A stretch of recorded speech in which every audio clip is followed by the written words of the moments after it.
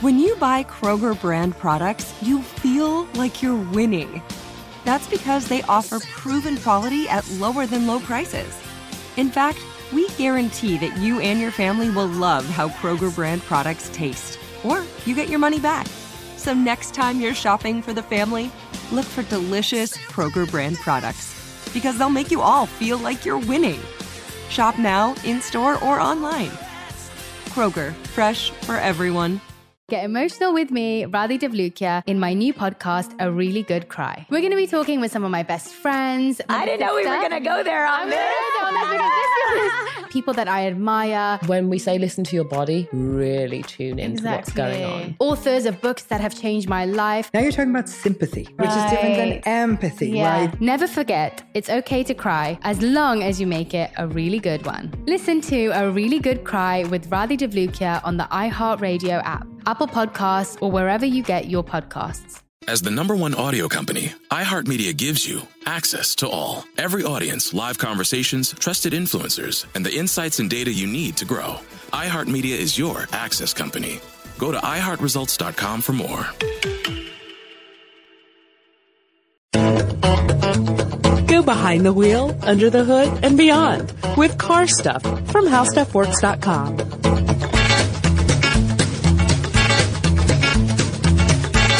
Hi, and welcome to Car Stuff. I'm Scott Benjamin. And I'm Ben Bolin. Ben, we've got a topic here from, it was a suggestion from a listener. Oh, cool. Via Facebook. And I know this is one that is near and dear to your heart in some way. Oh, this, if it is what I'm thinking it is. It may be. This one is from Isaac Salgado from our Car Stuff Facebook page. Mm-hmm. And he says, hi guys, have you ever done an episode on the VW Karmann Ghia? Oh. It's such a beautiful car. I wish VW made a brand new version of this one. And we said, of course we replied, yes, it's a great suggestion.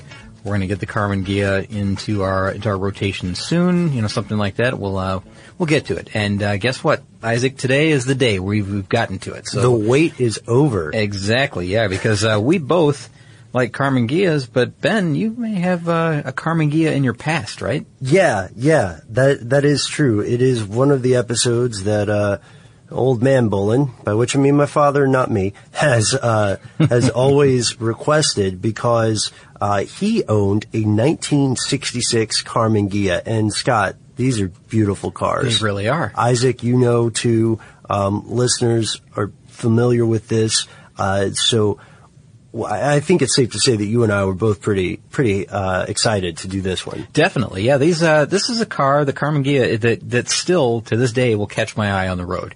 I mean, they're around. There are a lot of them around, and I've seen a few of them here and there. Even in the last week or two, parked on the corner somewhere or just passing the other direction. They're everywhere. They're kind of peppered all over the place.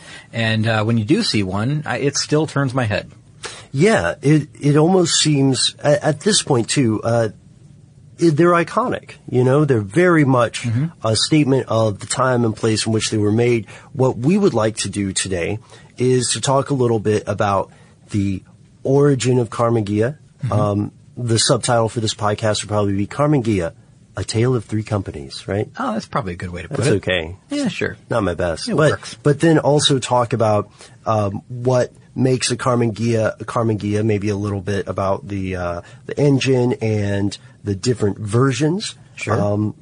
And then, the way that we always like to do a show, we'll probably throw in some sidebars, one more things along the way. Yeah, why not? Hopefully some stuff that is new even to Karmann Ghia fans. Yeah, there's some stuff here, just even about the Karmann factory that's kind of interesting that we'll get to. I promise that. And some tie-ins with other podcasts that we've done. We've found some unusual kind of, tie-ins that I was surprised to find out about, a German car factory, in the 1960s. It's kind of strange. So, promise we'll get to that stuff. How about this? Yes. Let's start with this. Just some general stats about the car, some specs. Great. And then we'll go from there. After this, I want to talk about maybe why someone would want to buy a Karmann Ghia. Which is a good question, and it's not a snarky question, actually. There's some great reasons, especially when we consider the time. I mean, this is the reason that you would want to buy one. Maybe that's a better way to put it. But just in general, In general, the Volkswagen Karmann Ghia was in production in Germany and in Brazil. In Germany, it was produced from 1955 until about 1974. In Brazil, it was in production for a shorter amount of time, from 1962 until 1975, and I believe it went through the 1976 model year. Mm-hmm. And the body style it stayed the same throughout. I mean, there's a two-door convertible and coupe. And we'll find out there's one variation in that in the Brazil production in just a moment. The layout, rear engine, rear wheel drive, all of them were the same. Engines though were different. There was a 1200cc engine, a 1500 and a 1600. They were all flat 4-cylinder engines. They were all air-cooled engines. I know that's big for Volkswagen fans. There's either air-cooled or water-cooled, and these were all air-cooled engines. Right.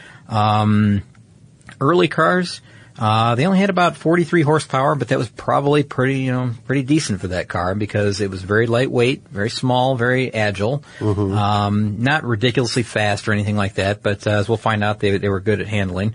The later cars, the top speed was right around 93 miles per hour, and that's assuming that it had the original engine, which was a donor engine. Beetle engine. Yeah, from the Beetle. The chassis and the engine were from the Beetle. And why not? That's a very successful platform to build on, right? Yeah, there's an interesting story there, because now this is a story you already know, Scott, but feel free to act surprised. I will. Thanks. So Volkswagen, back in the 50s, right? Post World War II, they have cars that they want to sell to the public, and they have stuff like, they have Beetles, right? And sure. the bus. Yeah, sure. And they've got the people's car, right? Yes, the people's car. And, they want to sell this, but there are a couple obstacles. First, we know that there's a boom in car purchases post World War II. Sure. This era of prosperity. And then that with this boom, these new markets emerge, and Volkswagen wants to sell kind of a flagship car. They don't want their flagship car to be the Bug. No, they've had it for quite a while at this point, right? So they want to dress it up a bit. Yeah, nobody wants to be a one-trick pony. And Volkswagen was not the only company in this situation, right? True. And that's where Chrysler comes in, and maybe that's where we should fix the story to be, the subtitle to be a tale of 4 companies. Or, man, you know what? If we want to include Chrysler, we need to talk about several other companies. I mean, that's true. Ford gets in there, Mercedes gets in there, there's AMC gets in there. There's so many different companies involved with this. This gets to be a very interesting story, much more than I had any idea about when I started this research. Yeah, there's a lot behind this. So here's what I know with Chrysler. Chrysler contacts a little Italian company called Ghia, and they ask Ghia to help them build a Chrysler dream car. Yeah. Now this is interesting. Now before you go much further, and I want you to tell you. Oh, we have to do Ghia and no, not yet, not yet. I don't want to do that yet. But what I want to do, what I do want to say is that I bet a lot of people don't realize that Ghia is actually is a company. It's an Italian design firm. Yes. And so that's part of the name, right? Karmann is the manufacturing facility. Yes. Right? They're like their own factory, which we'll talk about as well. And they're German. And then there's Volkswagen. So the Volkswagen Karmann Ghia, we're really talking about 3 different companies that are coming together to create one vehicle.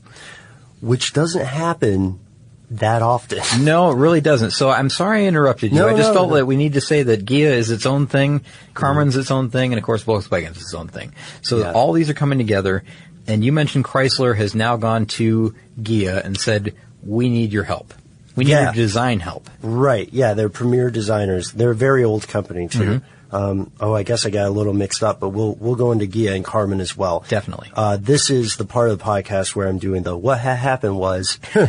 So, what had happened was, that Chrysler approached Ghia. They said, you guys are awesome. Will you help us make kind of a dream car, a flagship vehicle that we can sell? And Ghia kicked around some ideas and some designs, but there was one they didn't use. So let's fast forward a little bit, because while Chrysler was working with the good folks at Ghia, Volkswagen made a deal with the German company Karmann to build their flagship car. And Karmann, as you mentioned, Scott, primarily manufacturing, right? Yeah. So Karmann needs a swank new design, something that really says post-World War II success and prosperity. So they go to Ghia. Yeah, it seems like that was the place to go at the time. Now, Ghia is let's just talk about Ghia. How about that? Let's talk about knock Ghia. that out. And we'll get to the Chrysler design, we'll get to the Ford designs and all that. But Ghia has been around since 1915. Yes. In Turin, Italy. Started by, here we go, man. I apologize. That's okay. Giacinto Ghia. I am glad you attempted that instead of me. Just a little backstage look for everybody who listens to the show. Scott and I do try to throw pronunciation duties, distribute the punishment equally. That's right. And I'm going to avoid it for this entire podcast if I can, but I think I'm going to end up at some point flubbing some kind of pronunciation. So listen I've got to your that. back. So it starts as Carrozzeria Ghia in Gariglio. Very good, Ben. That's close enough. Better than I could hit it. And what it was it's probably one of the most famous Italian automobile design houses. And, it started out as a coach building firm. And I think they still consider themselves a coach building firm. But what they did was they designed special lightweight bodies for, first they started with horse carriages. Right. As you would expect, the coach building. And then they eventually went into automobiles, as, all those coach builders did at some point in history. They were building aluminum. Exactly. Yeah, they started building aluminum, very lightweight bodies for companies like Alfa Romeo and Fiat and Lancia. And so you'll see these cars that are Ghia designed bodies on other manufacturers' chassis. So you'll find you'll find a Ghia designed Fiat or a Ghia designed Alfa, and of course the Karmann cars that we're going to talk about. Now, man, you mentioned just briefly, but there were some really notable cars that have come from the Ghia design boards or the drafting boards, and one that stands out for me. I know you're going to mention the Chrysler.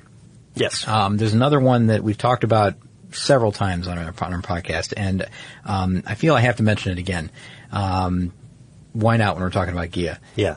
The Lincoln Futura concept. I knew that was okay. It's the 1955 Lincoln Futura concept, and which is the car that eventually became the original Batmobile. Then that original design. Of course, I love the Batmobile. Right. It's the original Batmobile's, to me, gorgeous design. But the Futura concept car, the dream car that they came out with, that design is just so spectacular. It's amazing. Yeah, there's no mistaking it. And also, just to be completely honest, I think that is my favorite of the designs. Now, the Chrysler that the Chrysler Ghia that I was going to mention was the Norseman. Oh, another beautiful design. That's a fantastic design. However, it never really made it to the show circuit. No, it never made it to the shows. And we have a show all about that. Yeah, we do. You can look up that one for sure. But we have an entire show about the Chrysler Norseman and what happened with that. And I'll just leave it at that. They also worked on the Volvo P1800, which is very iconic design for the Volvo manufacturer. And also the Chrysler Crown Imperial limousines were designed by Ghia. These are cars that were owned by Jackie Kennedy, Nelson Rockefeller. Really just anybody who was anybody at that time had a Chrysler Crown Imperial limousine. It was the car to have, I guess. Also the De Tomaso Pantera. They get kind of partial credit for that one with Ford. But that's the one that infamously, I guess, Elvis, that's his shooting car. Yeah. The one he shot when it wouldn't start, and then it started, apparently. Yeah, he had the magic touch. The magic bullet. The magic bullet.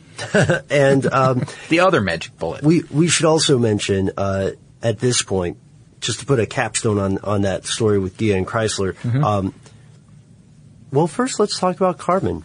Oh my gosh, we almost didn't talk about Karmann. Well, I don't know how we could forget that one. There's even more information out there about Karmann because this company's been around since 1901, I think, right? Well, yes, 1901 in its current incarnation. A fellow named Wilhelm Karmann purchased someone that had been building coaches since the 1870s, and of course, when we're talking like that, when we say coaches, we mean horse coaches. Exactly. Carriages. Yeah. That plays a big role later, and watch for this later. I promise I'm going to mention it. Okay. There's a direct tie-in with the carriages. I promise you. All right. So I'm gonna hold you to it.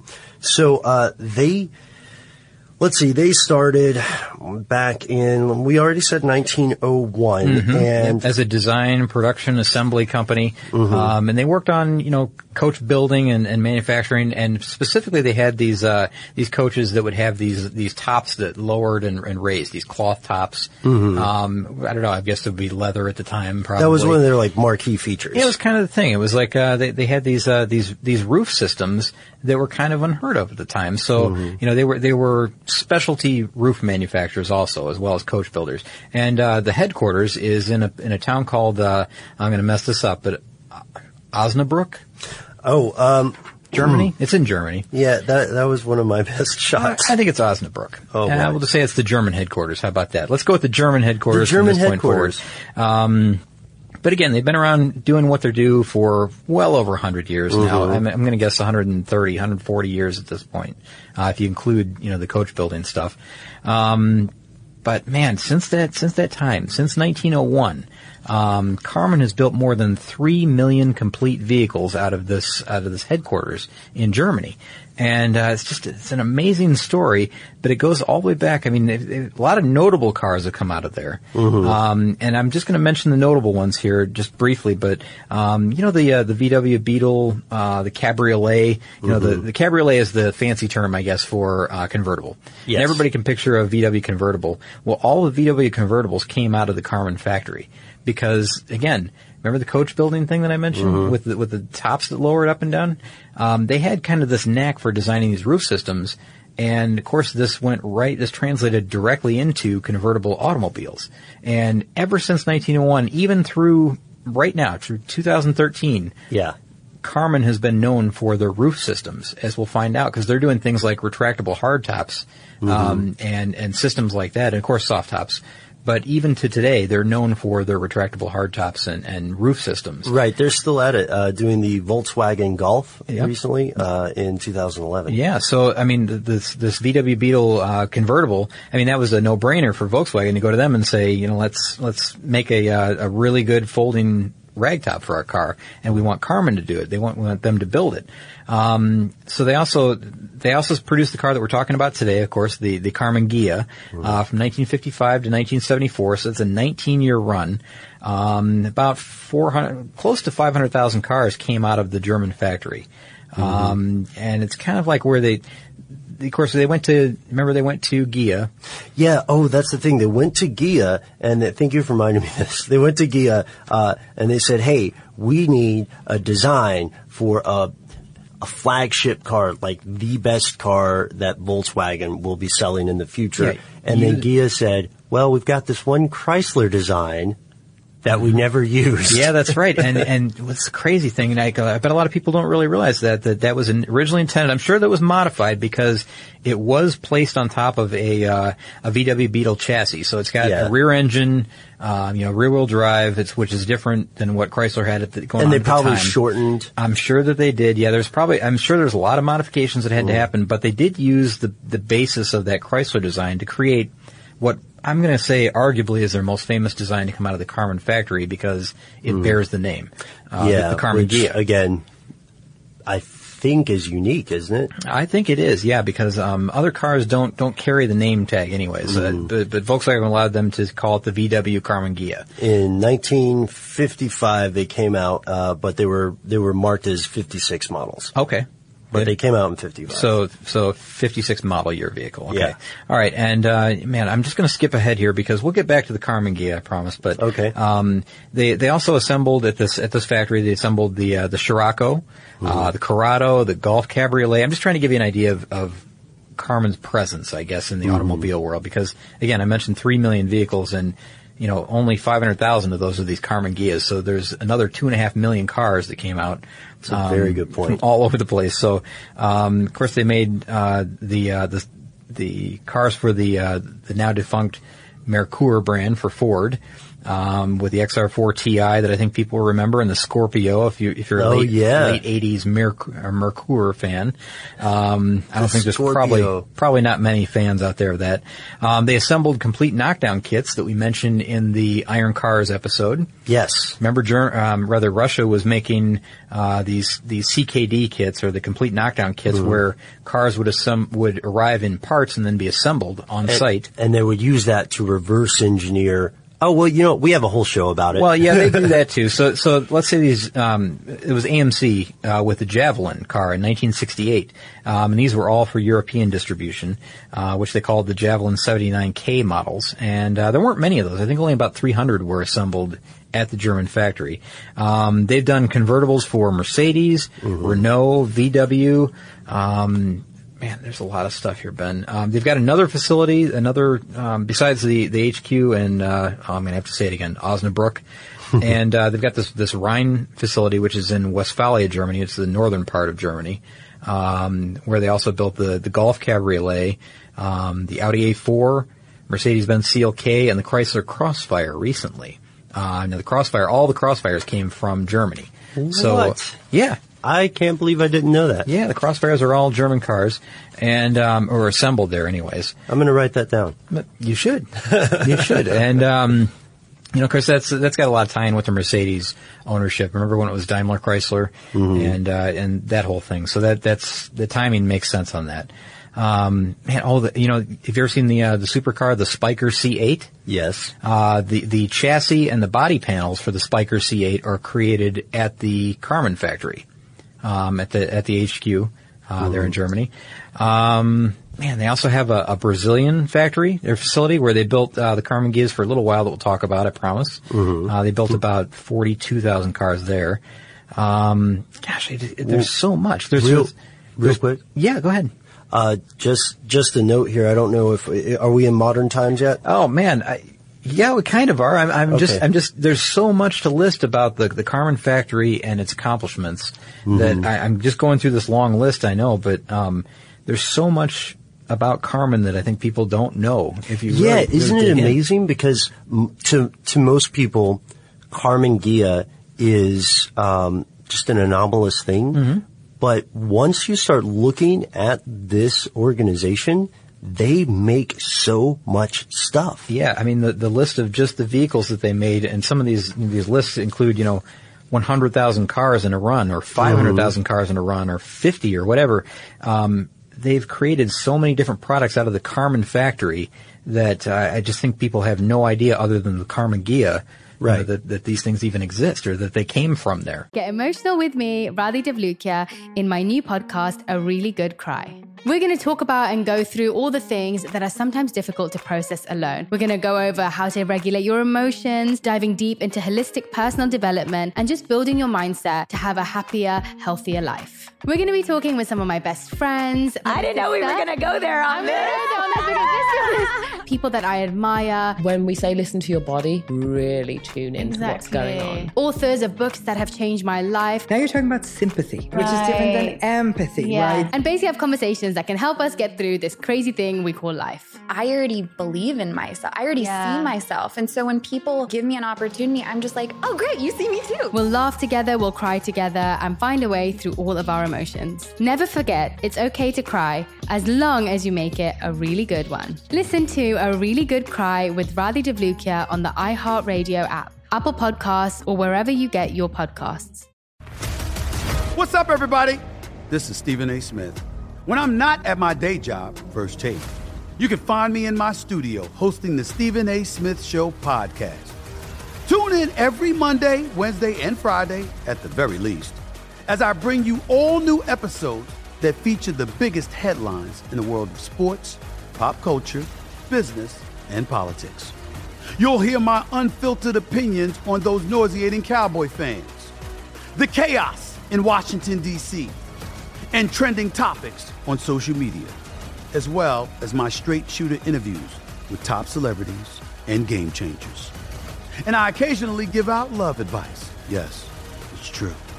If you want to know my true feelings about something, I'll give it to you straight. So listen to the Stephen A. Smith Show podcast on the iHeartRadio app, Apple Podcasts, or wherever you get your podcast. I'm Hannah Storm, and my podcast, NBA DNA with Hannah Storm, digs deep into the history of professional basketball, along with my own, as one of the first female sportscasters. Now let's get you up to speed on what else happened around the NBA today. We talk to all sorts of people I interacted with, from Dr. J to Charles Barkley, and recap iconic moments. Yes, he's got it. Here he comes.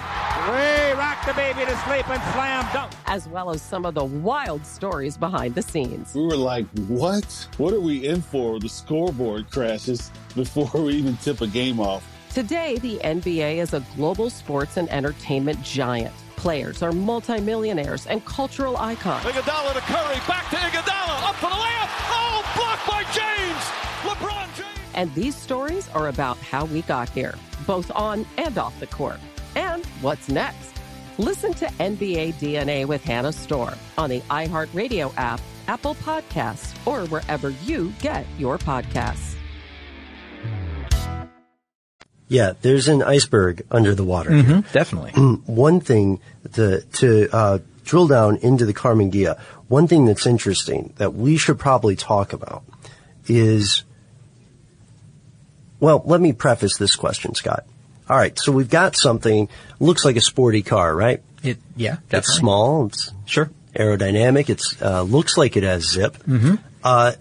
It also has a Beetle engine, which is not necessarily a sports car engine. No, but you know what? That's, to me personally, that's not troubling, because there's a very good tie-in here that I don't think a lot of people are really putting together in their mind.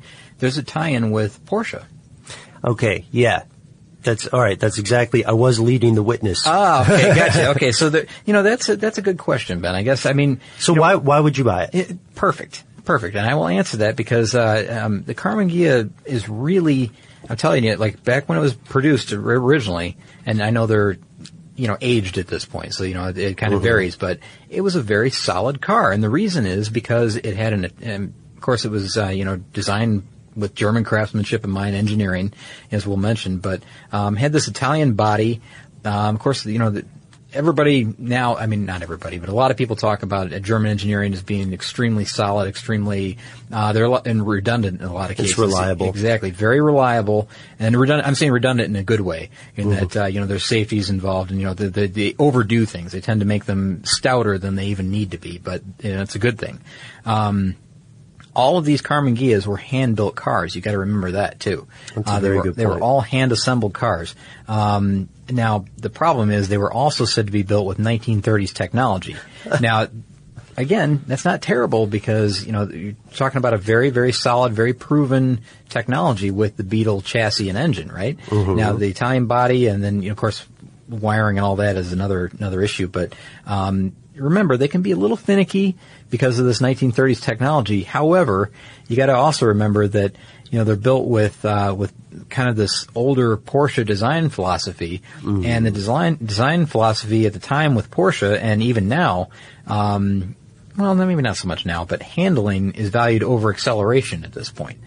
Yes, and if I can add a little something to this, please do. Well, I was reading this great article with the history of the Karmann Ghia, and there's a great passage in there about some of Volkswagen's advertising campaign. Okay, what was it? So they would do things where they would tell people to essentially focus on the style of the Ghia, the Karmann Ghia. Yeah, on the Italian body. And say, well, how big of a deal is the engine? Sure, this isn't a Maserati or a Lamborghini. It's not as fast, but man, it's so much cheaper. Yeah, and does it look good when you park it, and right? And doesn't it look good when you park it? You look good in the driver's seat. I'll tell you that, my friend, right? That's probably what they are using to sell, a line they were using to sell these things off the lot, right? Yeah. So, yeah, I mean, it's intended to draw a lot of attention. Even today, I mean, we mentioned that, these things still are head turners, really. They're very, very impressive, very, very beautiful body design. And they originally sold for around $3,000. Yeah, so they were not a terribly expensive vehicle, because they had this, the Beetle underpinnings. Yeah. And, but again, this Porsche design philosophy at the time, where handling was valued over acceleration. That's at the time. You got to remember the models that they were making, right? Like the 356 and the 914, I think, was around at that time. They kind of overlapped at a point, and the 911, of course, came up in there at some point later in the game. But of course, acceleration is big now. Everybody wants a fast accelerating car, but at the time, handling was valued a little bit more than that, and that's kind of the values that they put into the Karmann Ghia as well. Yeah, and this investment paid off, this priority, because in 1969, the Karmann Ghia was named one of the most beautifully designed products in the world. And I do, the article I'm referring to for some of this, comes from a writer named Brandon Trainham. You and I like to credit people when we know, when we can trace that source that way. So this article is great, and it has a lot of neat history behind the Karmann Ghia, but there's more to the story. Yeah, there's quite a bit more. There's a time where these things eventually go away. I mean, for a reason. I mean, it kind of reached the end of its life cycle, and then it was picked up somewhere else with a very little known model, that was built in Brazil. And I promise I want to get to that, but first I want to tell you about something else. Yeah, I'm all ears. Okay, so here's what we've got. We've been, kind of poking around on audible.com for these audiobooks, right? Oh yeah, man. Scott, you and me are moving into the future. All right. Well, I'm a bit excited about this one, this selection, because, it is a former Netflix pick. What? Did I say that right? It's a former Netflix pick also. That has kind of made its way over to Audible. And this is exciting because you can take this one along with you. That's cool. What is it? It is Horatio's Drive, the Audible version. And I tell you, this is really cool. It's 3 hours and 9 minutes, so I would say this is like the perfect length for a mid-range road trip. Maybe like a weekend or a day trip. Exactly, like a nice day trip, there and back. And it's by Dayton Duncan and Ken Burns, of course. Ken Burns did the documentary that we talked about, but again, this is the Audible version. It's about the 1903 trip of Dr. Horatio Nelson Jackson. He's trying to win, again, Ben. The challenge of $50 bet. And this $50 bet led him to the idea that he could drive across the country in his Winton automobile from San Francisco to New York City. Now, remember, no roads. We talked about this. No highway system. Mm-hmm. Yeah, we've got quite a lengthy podcast on this, in our past, so definitely check it out. But again, this is at a time when there's only 150 miles of paved road in the United States complete. I mean, that's it anywhere total. And it took him about 63 days in order to make this journey, and kind of shows this pioneering spirit of the early American, I guess. Like they just getting over and around any obstacle in his course. And I love what I love about this most is there's an unintended race that happens. And you remember, this is just like a kind of almost by accident. Yes. Doesn't even know what's going on, but suddenly midway through the journey he's in a race. And that makes it even more dramatic. It just gets really, really tense, I guess, really, really tight at times. But again, this is a time, and we said 1903. This is at a time, and I'll just use a descriptive term that they use in the review of this, the publisher, I think. This is at a time when just the sight of an actual car would cause people to go into what they called delirious excitement. Right. It was that new. Automobiles were that new. Roads just weren't around. They were referred to as horseless carriages. It was an amazing, amazing time in American history and automotive history, and it's well documented with these letters that he sent to his wife, and the trials and troubles that they went through. They picked up a dog named Bud, which is bulldog. Yeah. That I think he wore doggles for a while. On the road. Doggles are goggles for dogs. Yeah, doggles. I say it like everybody knows what doggles are. And he also had a riding mechanic with him, and it was just a really intense journey, and I tell you, you're not going to be let down by this one. This is something that is really, it's just a fantastic story. You'll remember it for the rest of your life. Get emotional with me, Radhi Devlukia, in my new podcast, A Really Good Cry. We're going to talk about and go through all the things that are sometimes difficult to process alone. We're going to go over how to regulate your emotions, diving deep into holistic personal development, and just building your mindset to have a happier, healthier life. We're going to be talking with some of my best friends. I didn't know we were going to go there on this. People that I admire. When we say listen to your body, really tune into what's going on. Authors of books that have changed my life. Now you're talking about sympathy, which is different than empathy, right? And basically have conversations that can help us get through this crazy thing we call life. I already believe in myself. I already see myself. And so when people give me an opportunity, I'm just like, oh, great, you see me too. We'll laugh together, we'll cry together, and find a way through all of our emotions. Never forget, it's okay to cry, as long as you make it a really good one. Listen to A Really Good Cry with Radhi Devlukia on the iHeartRadio app, Apple Podcasts, or wherever you get your podcasts. What's up, everybody? This is Stephen A. Smith. When I'm not at my day job, First Take, you can find me in my studio hosting the Stephen A. Smith Show podcast. Tune in every Monday, Wednesday, and Friday, at the very least, as I bring you all new episodes that feature the biggest headlines in the world of sports, pop culture, business, and politics. You'll hear my unfiltered opinions on those nauseating Cowboy fans, the chaos in Washington, D.C., and trending topics on social media, as well as my straight shooter interviews with top celebrities and game changers. And I occasionally give out love advice. Yes, it's true. If you want to know my true feelings about something, I'll give it to you straight. So listen to the Stephen A. Smith Show podcast on the iHeartRadio app, Apple Podcasts, or wherever you get your podcast. I'm Hannah Storm, and my podcast, NBA DNA with Hannah Storm, digs deep into the history of professional basketball, along with my own, as one of the first female sportscasters. Now let's get you up to speed on what else happened around the NBA today. We talked to all sorts of people I interacted with, from Dr. J to Charles Barkley, and recap iconic moments. Yes, he's got it. Here he comes. Ray rocked the baby to sleep and slam dunk. As well as some of the wild stories behind the scenes. We were like, what? What are we in for? The scoreboard crashes before we even tip a game off. Today, the NBA is a global sports and entertainment giant. Players are multimillionaires and cultural icons. Iguodala to Curry, back to Iguodala, up for the layup. Oh, blocked by James. LeBron James. And these stories are about how we got here, both on and off the court. And what's next?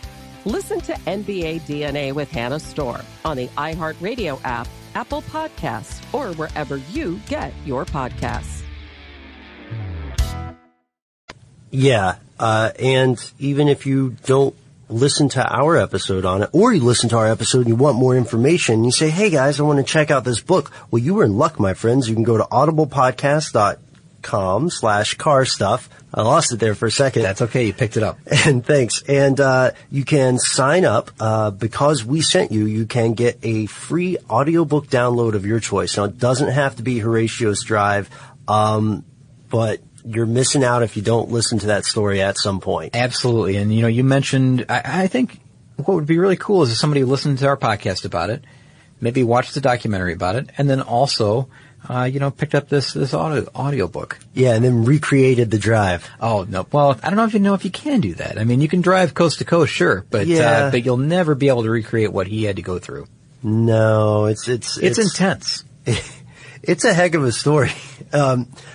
So let us know what you think about that. And getting back to amazing stories, we are back in the Karmann Ghia. Now, when we left briefly, Scott, you had said that you wanted to talk a little bit about a left field car from Brazil. Yeah, now there are actually 3 types of Karmann Ghias, and this is probably going to be shocking to some people because certain regions were kind of isolated from other types of Karmann Ghias, and there are 3 types, and a lot of times people will only think that there are 2.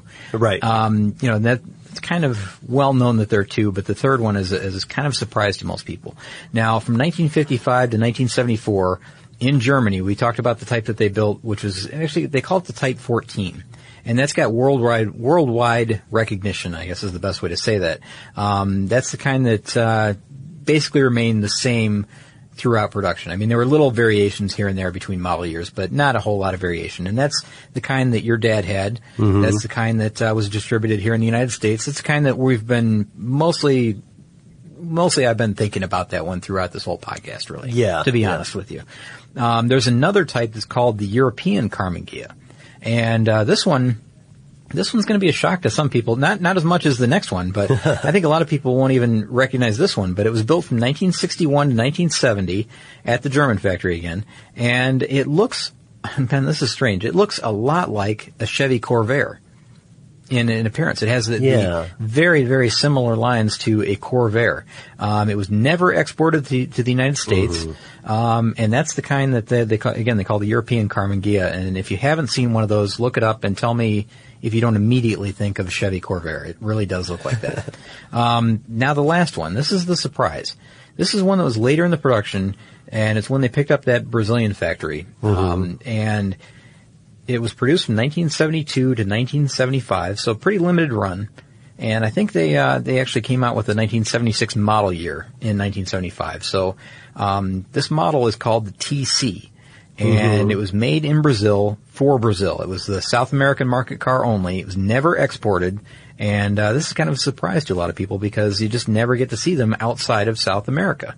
Yeah. You can see pictures of them, but you are not likely to see one in Europe or the States. No, I don't think that it has been, widely distributed anywhere. I'm sure that someone has imported, exported one somewhere elsewhere in the world at this point. But it had what they called, they were trying to look for something new in the design at that point, and that's why they passed it over. Again, it's late in production, again, all the way up to 1975. They were looking for something that was innovative, athletic, and they looked a lot towards the Porsche design at the time, which was the 911 that they were building. And there's a lot of 911 in this design. So the TC, the back end has kind of a pinched look like the 911 has, or maybe even the 912 at the time. I'm not sure which was actually in production, but got notes here somewhere. But there's a lot of Porsche design in the back end of this thing, that's for sure. Yes, and I wanted to plug some places where you can see the Karmann Ghia, because sometimes when we're doing research for a show, I can't remember the name of this syndrome, but there's a phenomenon, I think it's Bader-Meinhof maybe, where you hear an interesting word or a snatch of a song and then you feel like you hear it all the time, and it happens with commercial jingles or just words you don't usually hear. Yeah, it's like when you're paying attention for something, there it is all the time, right in front of you. Like the old joke about the number 23.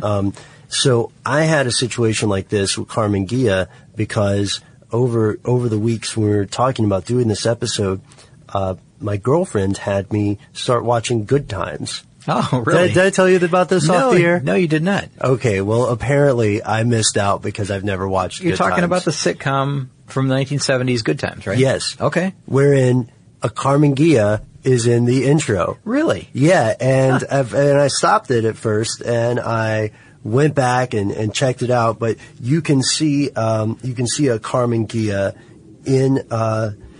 in the intro. It is orange. You know what? So it sticks out. I'm going to have to say that I bet if you watched a lot of those sitcoms and documentaries, dramas, I guess, maybe from the 1970s, I bet Karmann Ghias show up in the background a lot in these things, like on Chips maybe, or something where you remember they're the California Highway Patrol, so they're out on the highways all the time. I bet you there's a ton of these things in the background all the time. I heard that they make an appearance in Get Smart. Oh. I haven't seen it myself, but I did wonder if I'm going to have to look at the Good Times intro now and see where you're spotting a Karmann Ghia, because I can't picture that in my head. You have to look for it. It's brief. And it's orange. I will definitely look for that the moment we leave the studio. I'm pretty sure, man. And okay, now I hope I don't not derailing you too much here. No, this is good. I just wanted to mention that. You remember they mentioned that they're kind of looking for new design, and that's why they went from the standard Ghia design, the Type 14, and the what was the other one, the Type 34, I think. Yeah. Over to the TC, and they were looking for something new. Well, Volkswagen shifted gears at that point. They stopped production on the regular Karmann gear, the one that I call the regular, the Type 14. And they started producing the VW Scirocco, and that's produced from 74 to 82. That was the first gen. And then there's a second generation which went from 81 to 92. And I only mention this, Ben, because I really liked it. I mean, it was to replace the old and aging Karmann Ghia design, the Scirocco design was, and it's built on the Golf and Rabbit platform and the Jetta, I think. Again, at the same German headquarters, in Karmann. It was assembled by Karmann. But I mention this because I thought the Scirocco was gone, because here in the States we don't see that anymore past the 1992 model year, right? The second gen. Well, they're making a third generation Scirocco, which is being assembled in Portugal. And they've been making that since 2008, and they're currently making that. And, that's just one of those things that kind of has eluded me to this point. I think I read something about it a long time ago, but I didn't realize that, for the last 5 years this thing has been in production. We don't see them here. Yeah. And that's the reason. I know other places in the world will say, well, yeah, of course, I see those, 10 times a day on the road, as I'm going to and from work. But, again, that's just something that, is off our radar here. I have some news about Karmann. This is what I had mentioned earlier. Sure. So in 2009, Karmann ran into some trouble and they filed for bankruptcy. Yeah, I did hear about this. Yeah, and Volkswagen made them an offer, and they said, well, we've worked together for a while, we'll take over it. So the business split in a couple different ways. Karmann's North American operations went to a place called Webasto Group, a place called Valmet Automotive. Bought their roof component stuff, but they're still producing cars. So cool. They made that Volkswagen Golf. They started in 2011. I don't want to end on a down note. That's just one of the newest developments. No. And as a matter of fact, I've got one more thing that I do want to include here, that we'll talk about some car production and some surprising models that came out of the Karmann factory, because I talked about that early on, and there's some strange ones there. We've got to deliver. But I do want to say one thing about what you just mentioned. You said the Valmet Automotive Group? Yes. That is the company that does the Fisker Karma. I think they assemble the Fisker Karma. Oh. So that's kind of a strange tie-in there. They do like the roof component sections, I think, or they took over Karmann's roof component sections, I think, from Germany, and I think they had a facility in Poland as well. Yeah, spot on. It's Zary, Poland. So, I mean, and that whole thing arose because there was like of course, everybody knows there was a sharp decline in the demand for automobiles at that time. So, it wasn't that, Karmann did anything particularly awful. It was just, the demand went down, and, a lot of businesses had trouble.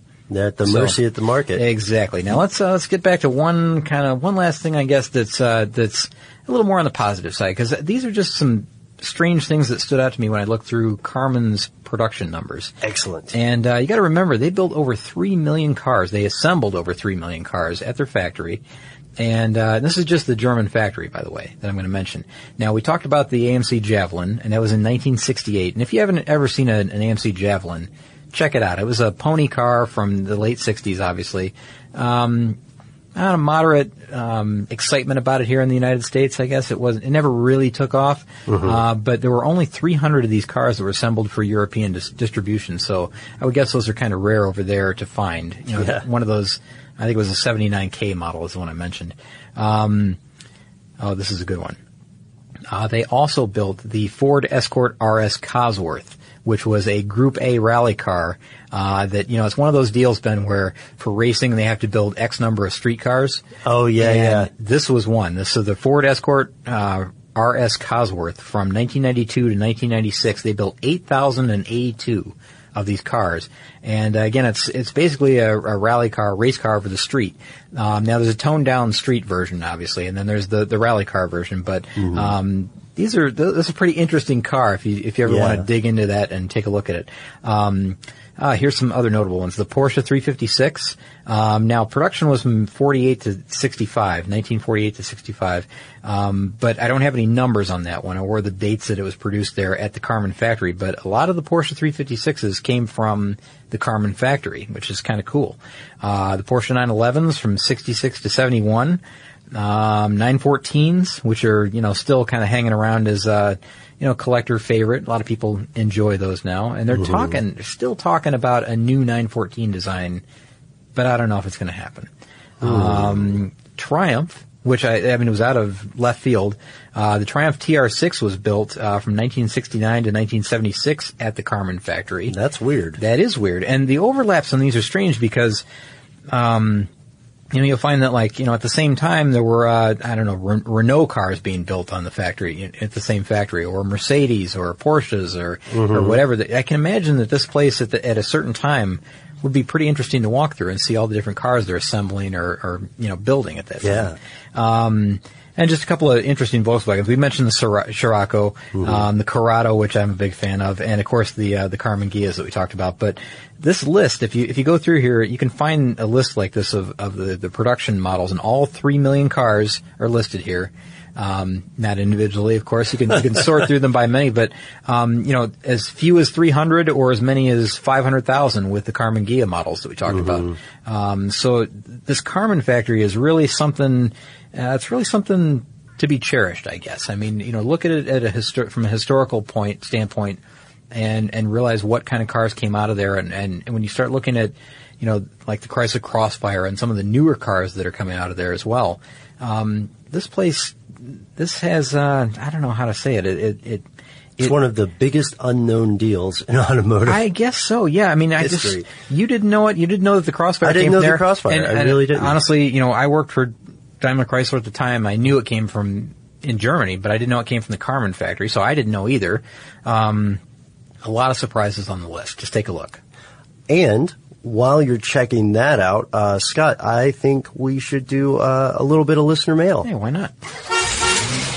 All right, so this comes from pretty close to us, my friend. Mike from Athens, Georgia, writes in, and I'm going to read some highlights of this letter. He says, Scott and Ben, just listened to your podcast about the Iron Curtain cars. Between new episodes, I've been working my way through your back catalog and just listened to the Autobahn and Tanks episodes. It was all too much. I had to send you a note. So he starts talking about how he feels like he was born a gearhead. He was a mechanic by the time he was 18. Worked in a race shop growing up where he was working with fabrication, welding, building tube frame doors. What a cool job. I know, right? And so Mike says, we had a few Yugos come through the shop, and the biggest thing I remember about them was that they had Fiat drivetrains. And he, at the time, bought his first car, a yellow 1972 Cutlass in near mint condition. He said it was mostly stock, kind of a sleeper. It had a 450 horsepower, 350 engine with high compression, 455 pistons. Right.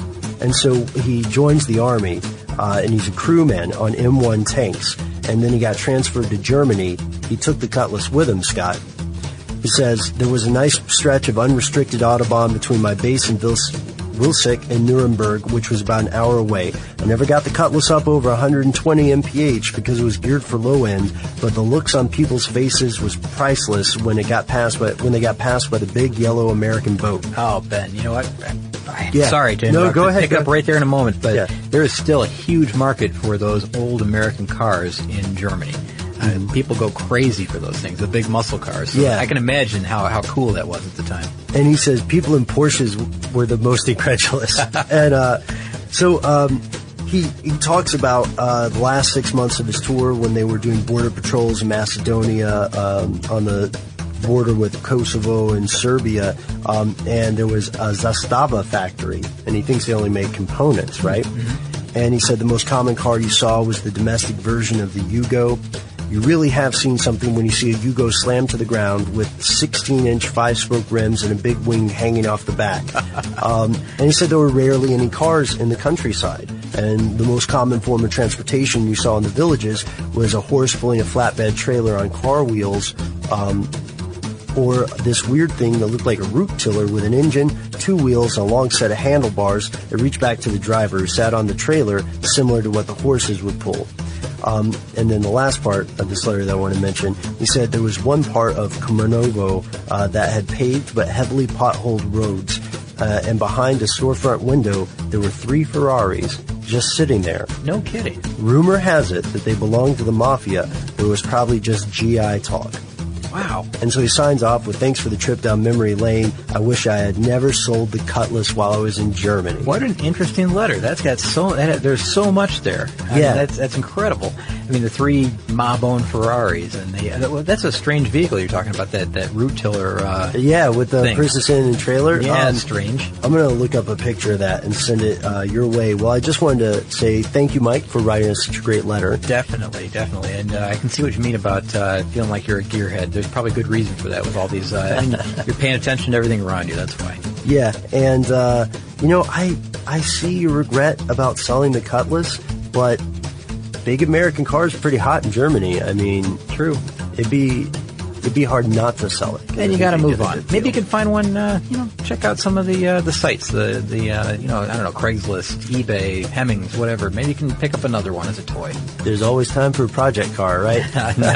Not always. Not always. So we are going to go ahead and wrap up today's episode. We hope that you enjoyed the story of the Karmann Ghia. Thank you again, Isaac, for writing to us.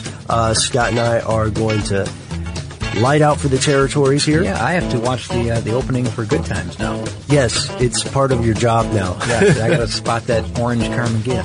And while we're scouring the internet for the intro to Good Times, feel free to drop us a line on Facebook, give us a suggestion for an upcoming episode on Twitter, or send us an email directly. Any kind of feedback is welcome. I mean, do keep it family appropriate. We don't curse on the show. No, definitely not. We try not to. We try not to. Our producer Noel will fix it if we slip. Yeah, he's good at that. Oh, but what is our email address? Email address is carstuff@discovery.com. For more on this and thousands of other topics, visit howstuffworks.com. Let us know what you think. Send an email to podcast@howstuffworks.com.